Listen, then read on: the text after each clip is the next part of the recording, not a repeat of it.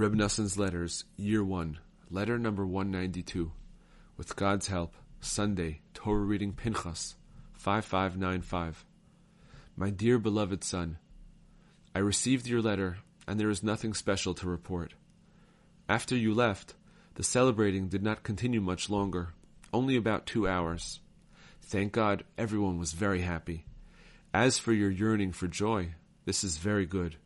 Also, where you are now, you should be happy and rejoice in God's salvation.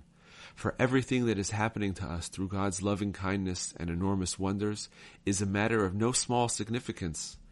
Anyone who considers everything that has come upon us in recent times will realize that the little joy that we merited now in Breslov was a great miracle indeed.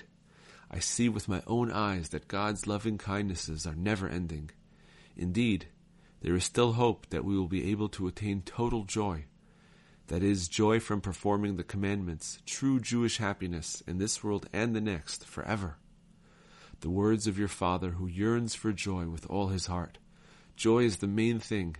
Let happiness and joy take over. Noson of Breslov.